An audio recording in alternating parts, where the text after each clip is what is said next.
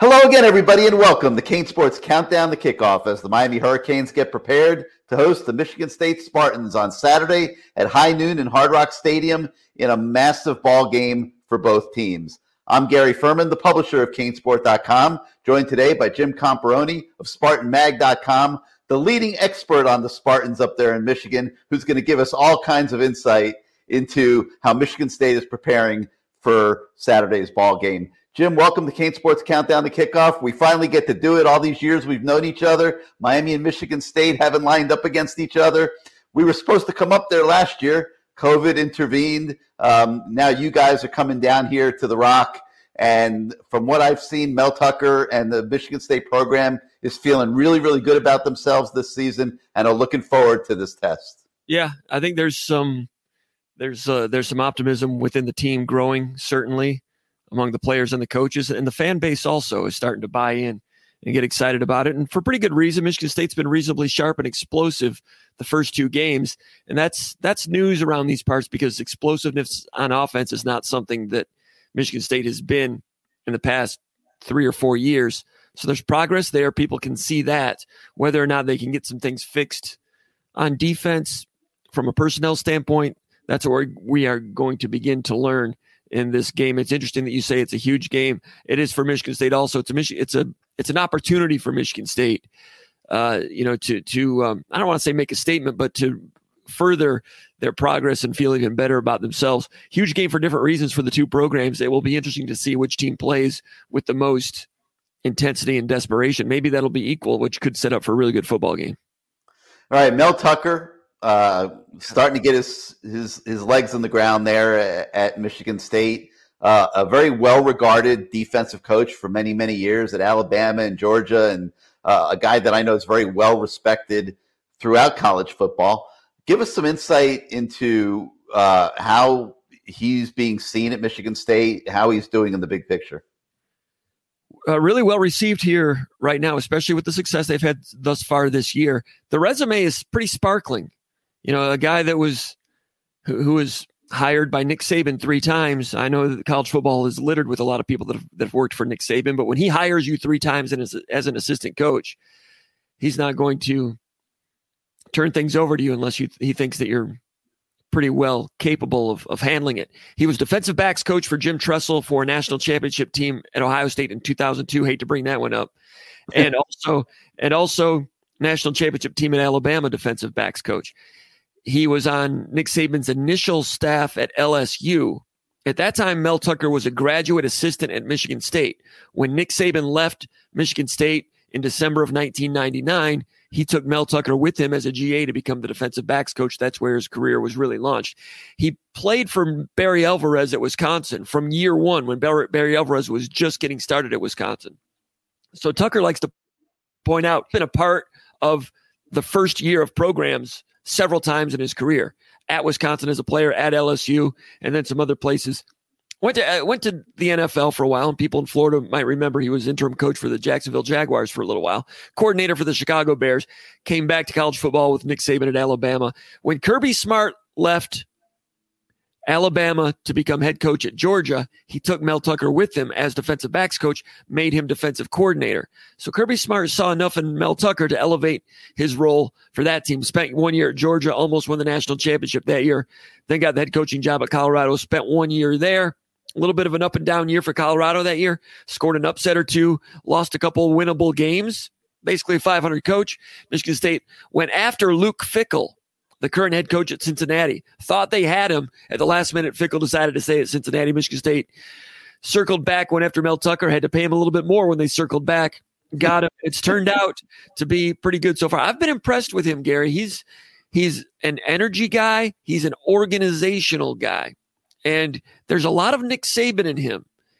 You know, it's one thing to do the things that Nick Saban teaches and believes. It's another thing to carry them out with an eye for quality control to get things fixed. A firm disciplinarian on the field.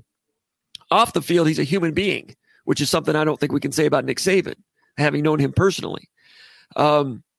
Myself. Now, as far, and also, you know, Mel Tucker is from Cleveland. That, you know, he's got like a Cleveland spin on a lot of Nick Saban teachings, and a very forward-thinking feeling for things like pop culture and shoes and cigars, very approachable person. He's a very media savvy. He's really elevated Michigan State's outreach in terms of social media. Just the front door of the program these days is social media. Very forward thinking of those. Brought a lot of the things they were doing at Georgia to Michigan State. Has a lot more staff than Mark D'Antonio had, support staff. So he's a modern thinking guy with a lot of old school, a good resume, and he's been in the locker room and in the war room with a lot of excellent championship coaches. So it's an interesting mix. And so far on the field, they're making progress, and it's not just lip service. On the field, they're blocking and tackling and showing, knowing what to do and delivering second effort with some pretty good physicality. Not the most talented roster, but there's some talent here and there. And so far, it's been pretty interesting. All right. So first-time head coach, and he's at Colorado for a year, and then now second year at Michigan State. Right. Okay. So he's had 2 years coming into this year. I'm sorry, I forgot for a moment the Colorado year. So he's now had a couple of years to kind of iron it out. We've learned here at Miami that it takes time for first-time head coaches, that you're going to go through an unavoidable process with them, and the results are not likely to be immediate in most of these cases. Now, he went 2-5 last year, right? And then they hit the transfer portal like maniacs. Yes. They picked up 15 new players in the transfer portal. And that could be a mixed bag. I mean, that means that your traditional recruiting has not been very good for several years, but that's not Mel Tucker's fault. Talk to us about what they picked up in the transfer portal and what kind of quality you've seen from those kids. I think they have 15 scholarship players from the transfer portal, 1 or 2 walk-ons, and they've helped. They've helped a lot. This running back, Kenneth Walker from Wake Forest, was a pretty good running back at Wake Forest. I think he had like 575 yards in each of his last 2 seasons. Pretty good running back at Wake Forest. Wake Forest, as you know, they run a very peculiar run game with elongated mesh reads, very deliberate. They really take 1 or 2 beats longer for the quarterback to make the read, and it's a very late handoff. And they're successful with it. They do a pretty good job with it. Kenneth Walker wanted to go to a program that was more pro style so he could hit the hole downhill and not have those elongated reads. Came to Michigan State, and he was good at Wake Forest. You look at his film at Wake Forest, he's pretty good. But Gary, he's a lot better now. Quickness, he's added some burst. And some of these players send out social media photos of themselves in the middle of the summer as they're working out and so forth. And Kenneth Walker looks like just an amazing specimen. Went out against Northwestern and rushed for about 264 yards and really had some really good runs.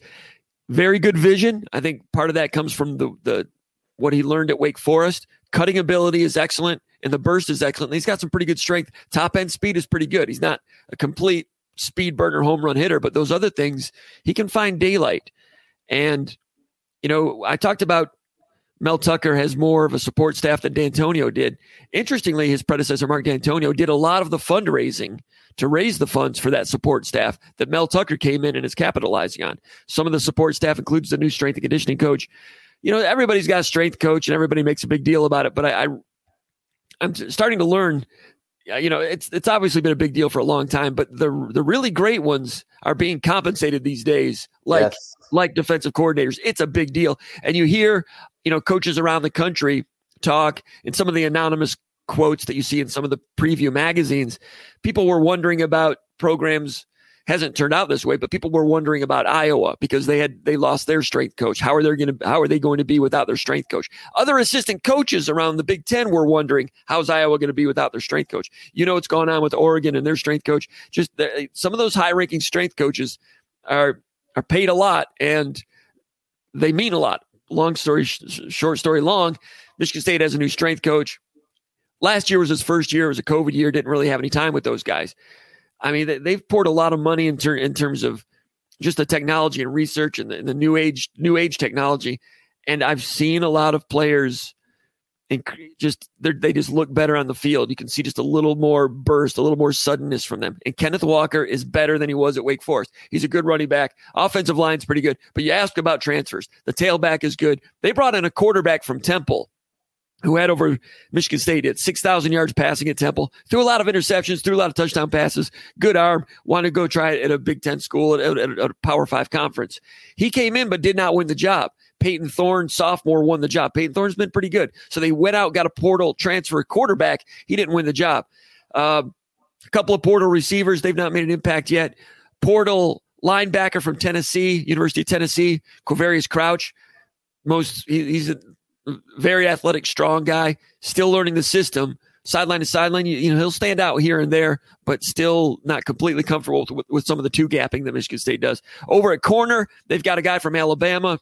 Ronald Williams was a junior college transfer, went to Alabama. They're pretty picky about their recruits. Went to Alabama, broke his arm during training camp in his first year at Alabama, came back, played like 3 or 4 games, lost on the depth chart, transferred out. So a lot of talent there. He didn't have a really great game against Northwestern, did not start in game 2. They started Chester Kimbrough from the University of Florida, who is a second stringer. So at corner, you've got a former second stringer of Alabama, former second stringer at Florida competing there.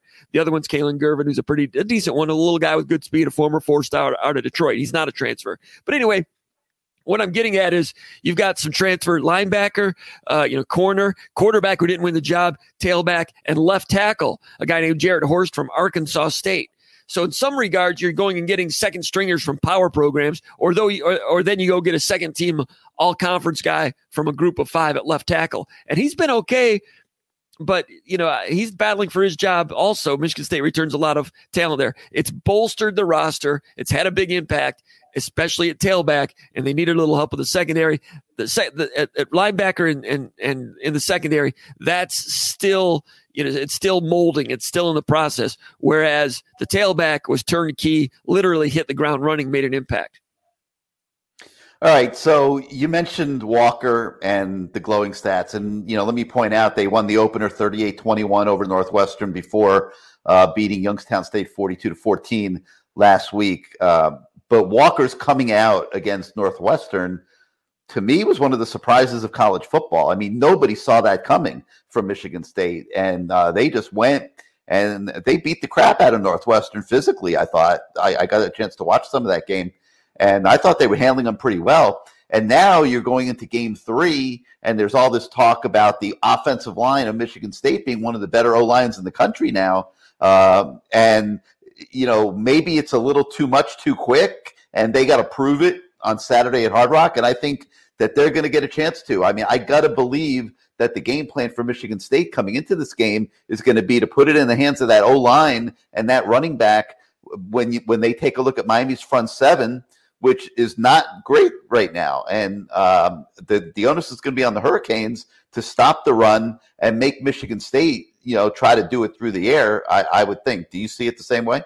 Yeah, and Michigan State's trying to get to a point where they can be balanced. So an opponent has to pick their poison. I'm not sure Michigan State's poison just yet, but they're trying to get to that point. As far as Michigan State's offensive line, they've been maligned the last couple of years. At the end of the D'Antonio era, there were some decent players, but collectively they weren't very good. You could see individuals have, do some good things individually, but never came together as a group. And their per carry run averages were really not good in the last 2 or 3 years of the D'Antonio era. That carried over to last year, a really substandard year in terms of yards per carry. Now, some of that, the coaches that now that they're having success, they're like, well, last year we really didn't have much time with them. You know how it was a COVID year. It's a rough year to be a first-year coach, especially when Tucker was hired late in the process in February, like a week before spring practice was supposed to start. Never had a spring practice, as you know, didn't have an off-season. No one did, but for a new program, that was difficult to institute their new system and so forth. So you can see the offensive line doing new things. Last year, they would just run a zone scheme, and it was like everybody else's. This year, they're kind of doing a pyramid technique once in a while, and some of their zone schemes are a little bit different, which shows they've had a little more time to fine-tune the way they go about some things. All right, so Michigan State is they returned 9 offensive linemen with starting experience. 9 different offensive linemen had started at Michigan State. Going back in previous years, they had injuries and so forth. Then you throw in the 3 super seniors, COVID year seniors. One guy, left tackle, that played against Northwestern, Luke Campbell, second stringer. He had not played since November of 2019. And all of a sudden, and they weren't really keeping us up to date on what he was. We were a little surprised he was still in the program because a lot of guys were purged out of the program. Well, Luke Campbell's still on the roster. Didn't see him in the spring scrimmage. Didn't see him, and all of a sudden, boom, he's in the third possession of the game and did pretty well. And he's pushing that transfer from Arkansas State. Would not surprise me if he overtook that starting job. Anyway, he's one of the 9. That guy was honorable mention all Big Ten as a freshman, and then became injured.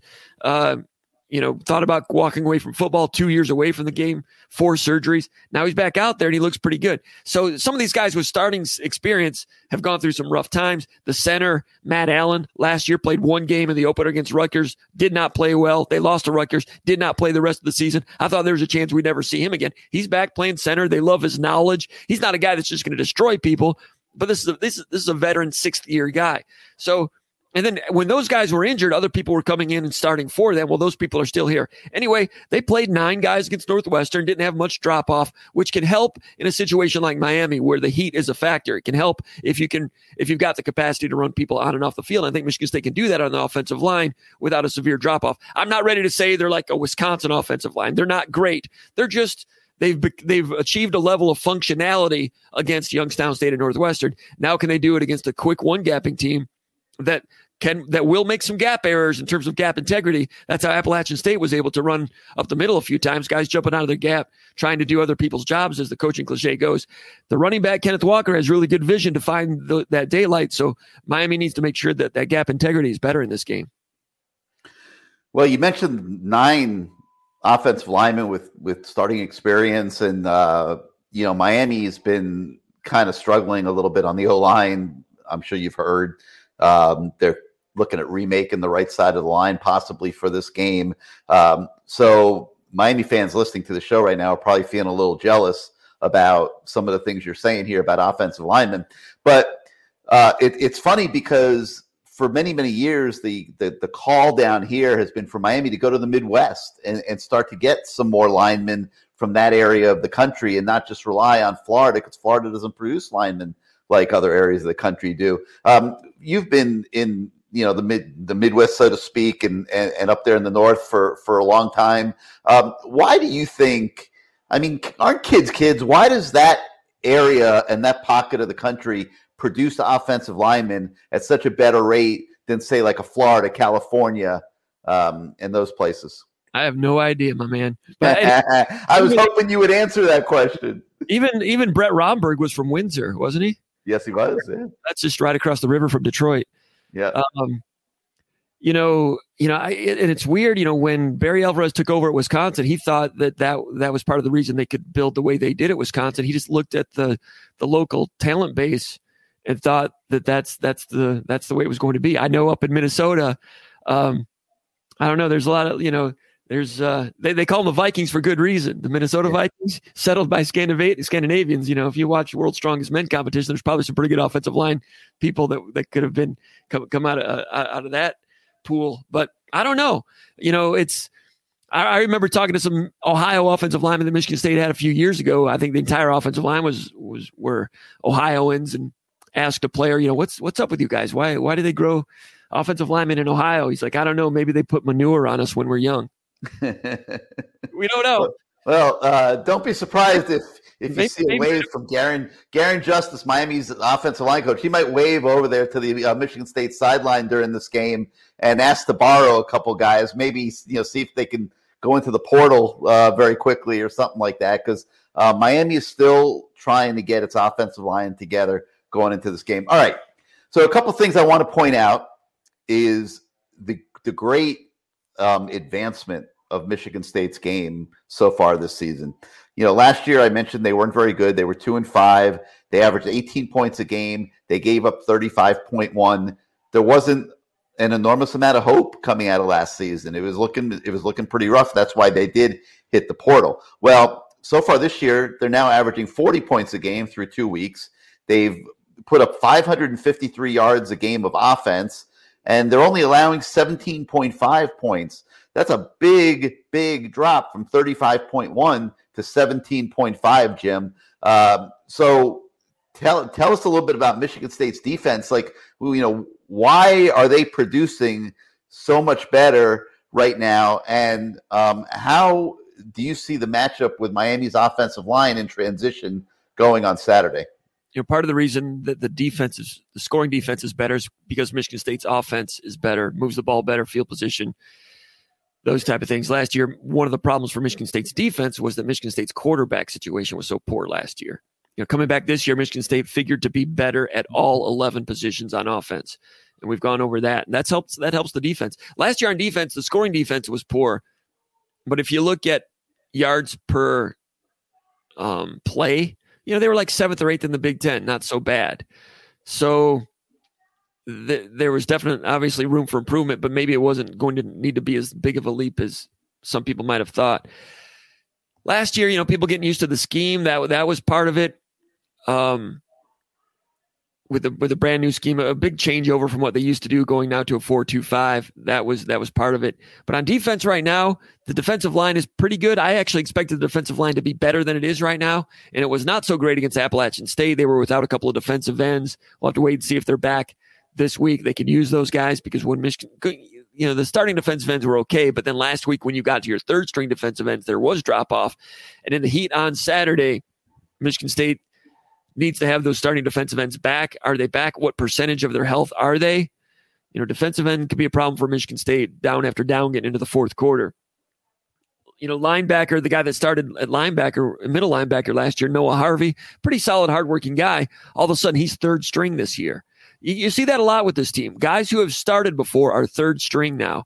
Elijah Collins got a little banged up last week, carried the ball 4 times, was injured, ankle, probably won't play, but that's a guy that gained 980 yards as a redshirt freshman 2 years ago in Mark D'Antonio's final year. Last year battled COVID. This year was expecting to come back and be better, and he is a little bit better, but he's third string now. Trenton Gillison is a guy that started at tight end in the past. He's third string now. So that's indicative of some of the gains where players have just leapfrogged others. On defense, one of the reasons they're better, Xavier Henderson is a good senior safety, had a nice one-handed interception rotating back into cover 3 last week. Looked like it was going to get over his head, made just a spectacular Charles Woodson type of interception. He's taken his game up a level. He's benefited from a year with the new nutrition staff that they have that is state-of-the-art and the new strength and conditioning staff. It's made him a better player, plus the experience, and he's a leader. So at the safety position, when you've got someone like that, that helps. Quavaris Crouch has added some athleticism in the middle, but they've got a sophomore named Cal Halliday, number 27. He's basically the guy that overtook Noah Harvey to take that job. So they've upgraded there a little bit.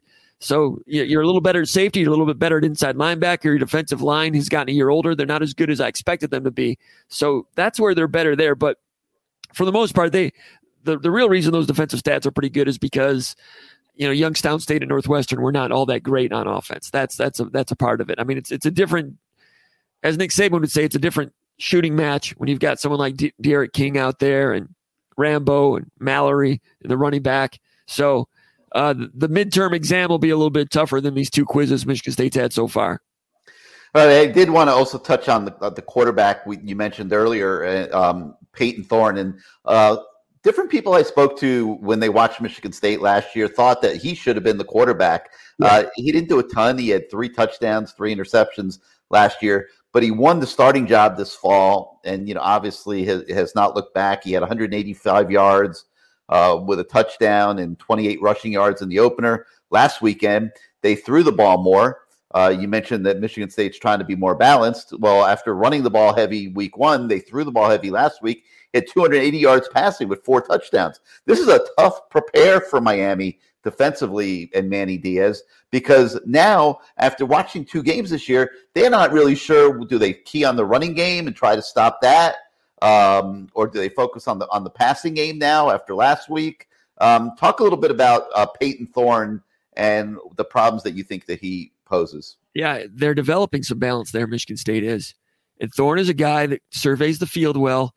He's not going to knock you out with a great arm, but he's got a good enough arm, and you've seen that he's pretty accurate. The deep ball accuracy in the first game against Northwestern was one of the negatives. Came back in week 2 and showed he could connect with the deep ball pretty nicely a couple of times.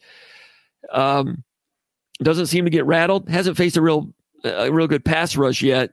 That could change things up. Can throw on the run. They'll do some bootleg to throw, bootleg to run, zone read to run. He'll keep it often enough that you have to honor him as a ball carrier. So pretty good sophomore quarterback going into his 4th career start. Looks like a guy that's got a good future. I was really surprised last year that he didn't start. Michigan State started a guy named Rocky Lombardi who struggled. Now Rocky Lombardi's at Northern Illinois. Rocky Lombardi had 1 or 2 good games previously in his career, but just really didn't have the accuracy or consistency. And they liked his leadership. By the end of the year, Peyton Thorne started the last game of the year and threw for over 300 yards at Penn State. That's one of the things, one of the decisions from this coaching staff that kind of stands out last year as a head scratcher. Why didn't Thorne start last year? Hey, we are not in practice. We don't see the scrimmages. They saw it. They had good. I rarely argue with a coach as to who he's starting because they're at practice. We are not. But that's a peculiar one last year. Might the season have been different last year if Peyton Thorne had started the whole year? Maybe instead of 2-5, maybe they go 4-3, and maybe there were less or fewer question marks coming into this year because the quarterback position might have been more settled. But now you're seeing him getting settled in his own right. But balance is there. Running back is pretty good. And yeah, if you're Miami, first thing is, you got to make sure you host all those gaps. If you're going to be a one-gap scheme, you got to host those gaps. Don't try to do other people's jobs because that running back will find the daylight. And if he does, and you get set up in 2nd and 5, play action by this quarterback can be pretty good. And he's got pretty good receivers. Jaden Reed's a good receiver. Trey Mosley's a good receiver. Jalen Naylor, pretty good receivers. All right, as we wind down here, I see 2 issues for Michigan State. Number 1, simulating De'Ara King in practice this week. Very difficult task, I'm sure. And number 2, the heat that they're probably going to have to deal with Saturday at Hard Rock Stadium. You're looking at potential temperatures at kickoff approaching 90. Talk about those 2 things. It's a problem. And there's no way to simulate either one of those things. I know they turned up the heat in the indoor building earlier during preseason camp even, but I mean, that's a mitochondrial thing. It's something that you've seen Miami in some of those cold weather bowl games that they've played in, right? Where it's been unseasonably cold. It's just, if you're not used to it, you can't function as well as you normally would. It will be a factor. And Michigan State has been trying to establish more depth. They've not said this, but I think one of the reasons they played so many players on defense in that Northwestern game, it was to get ready for the Miami game for the reasons you're talking about.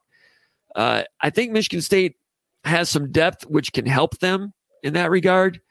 I'm worried about the defensive end position for Michigan State. Not a lot of depth there. If you see number 81 on the field, he's a 3rd stringer. Miami will probably run right at him, and he's got to show that he can play the point of attack. I'm not sure he can. So, yeah, that's going to be a foreign element, the heat. And I'm not sure what it will look like until game day.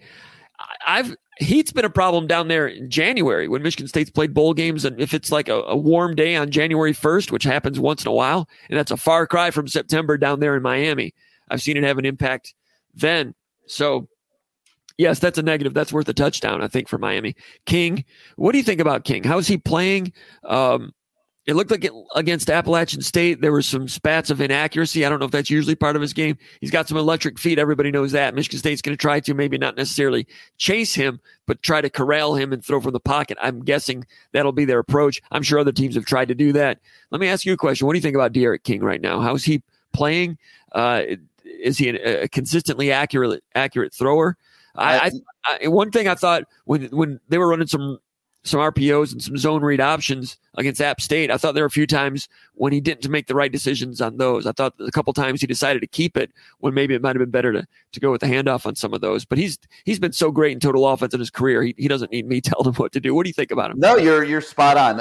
I think physically he's been better than expected. I mean, coming off the ACL surgery and he picked up like day 1 of training camp. And I've told the story several times. I mean, he was scrambling on day 1 of training camp, kind of I thought trying to send a message to everybody like, hey, I'm back. Let's go. A lot's been breaking down around him. You've had receivers running wrong routes. The O-line has not been very good so far this season. And then on top of that, like you said, he's made some bad reads and some bad decisions, maybe tried to run a few too many times against Appalachian State. I'm not sure 16 rushing attempts is really what they want. So the Miami offense in general, after feeling pretty good about what they did in training camp, has not been real good so far this season. So they're coming into this game on Saturday with a little bit of an onus on their back to play better.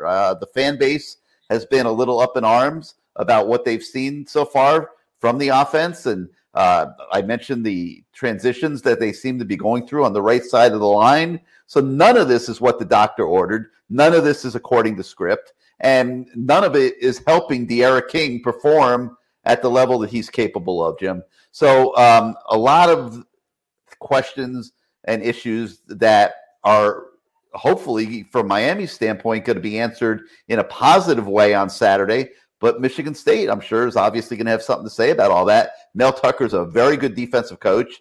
He's been around a long time. He knows how to scheme it up. I think this is one of the more captivating games in college football this week. And I think that's part of the reason why they're putting it on at noon as a national telecast. I think it's going to be a very interesting ball game. Yeah, I've heard some national, talk show hosts and so forth, pundits, curious about Michigan State. They want to see what they can do with this test. And people are curious about Mel Tucker. He is a disciplinarian, demanding defensive coach, and demanding in a lot of regards. So if more of this rubber is meeting the road and more traction, and it's shown this week, then all of a sudden people's national opinions about Michigan State will change a little bit. Not that they're a great team, but this is a Michigan State team that was picked by the media to finish dead last in the Big Ten East. So if they go and get this win, these are two teams, like you said, Miami is desperate to show that they're headed in the right direction. Michigan State is desperate and curious to see exactly how good they are. And there's a lot of strong belief and togetherness and excitability in that roster. The veterans have been through some tough seasons, some pretty decent seasons at the end of the D'Antonio era, but they really believe in all those things I talked about before, the strength coach, the new nutrition staff, all that stuff. And, one player told me last week, he says, I'm glad nobody thinks we're any good. People don't know how good we are.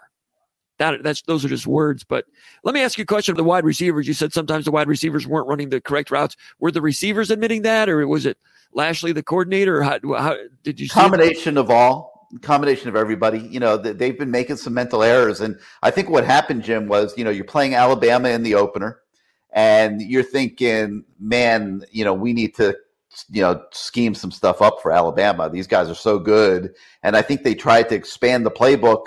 Yeah. And I think it backfired on them a little bit. I think that the kids went into the game and they weren't as polished on some of these new plays that they put in for the Alabama game. And that's where some of the mental mistakes came in.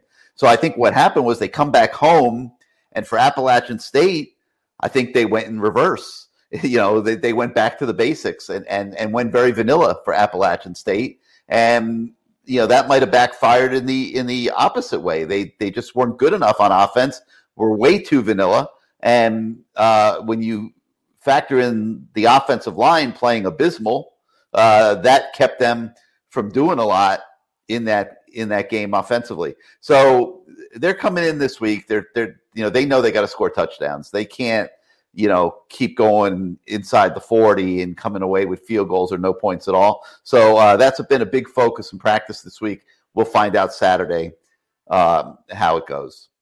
Michigan State's given up a couple of deep shots against Northwestern. Miami's got the capacity to test you deep with those things. I'm not sure they've done a lot of that yet this year.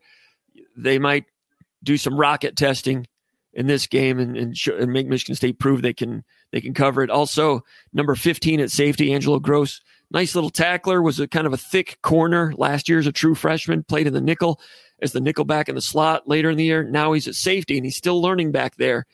And Youngstown caught Michigan State and singled safety deep, cover one man-to-man. Michigan State was pressing everybody that particular play, had number 15 on their best receiver, who was the number 3 receiver to the inside, and ran a deep flag on him, and he was open by a step and a half. Quarterback overthrew him. If you catch Michigan State a man-to-man and you can force that matchup, you can attack number 15. He's still learning there. They'll put him in a situation to play man-to-man like a corner, although he's a safety. A lot of times the sport, as you know, comes down to matchups. And, Michigan State's going to have to withstand, I think, some deep shot attempts from Miami. I would think that Miami would like to get into a rhythm with some explosive plays. And when they look at Michigan State's film, I got to believe they're going to think that they've got a chance to take some shots occasionally when they catch Michigan State a man-to-man. Yep, no doubt. Miami's thinking points this week. Well, Jim, thank you so much for your time. Great insight into the Spartans. Looking forward to Saturday's game in a big-time way. I love good ball games. I think this is going to be a good one. I think there's a chance it goes into the fourth quarter. It could end up being a shootout if Michigan State's offense shows up. And it should be a great day at the stadium for the fans of both teams. So for Jim Comparoni of SpartanMag.com, I'm Gary Ferman. Thank you for joining us on CaneSport's Countdown to Kickoff, and we'll see you at Hard Rock Saturday at noon, everybody.